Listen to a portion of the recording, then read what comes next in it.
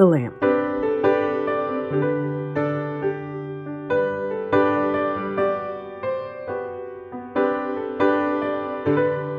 I am the light of the world.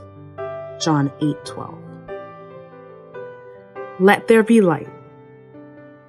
In many places in the Bible, light represents the entrance of the divine presence in the ordinary world, clarity for decision-making, and guidance for life's journey. The first recorded statement was one spoken by God to jumpstart the creation for our beautiful world. I am the light of the world. John 8:12. In Jewish sanctuaries, there was a fire that burned perpetually at the altar, and the priests were tasked with rekindling it daily with wood so it doesn't go out. It represented perpetual conversation with God and man. However, unlike that fire that burns out or lamps whose wick needs to be replaced continually, Jesus is the eternal light that always shines.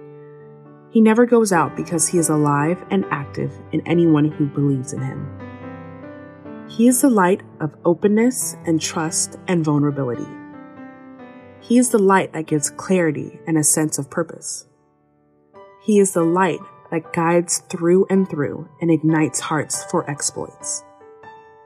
And he says you, yes you, are the light of the world.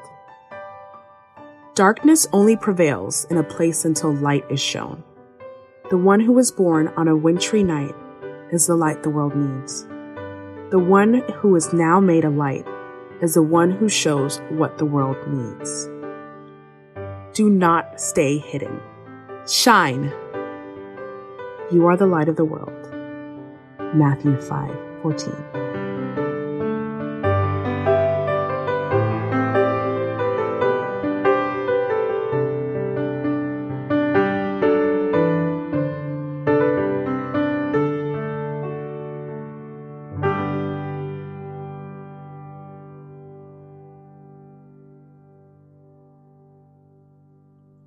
The end.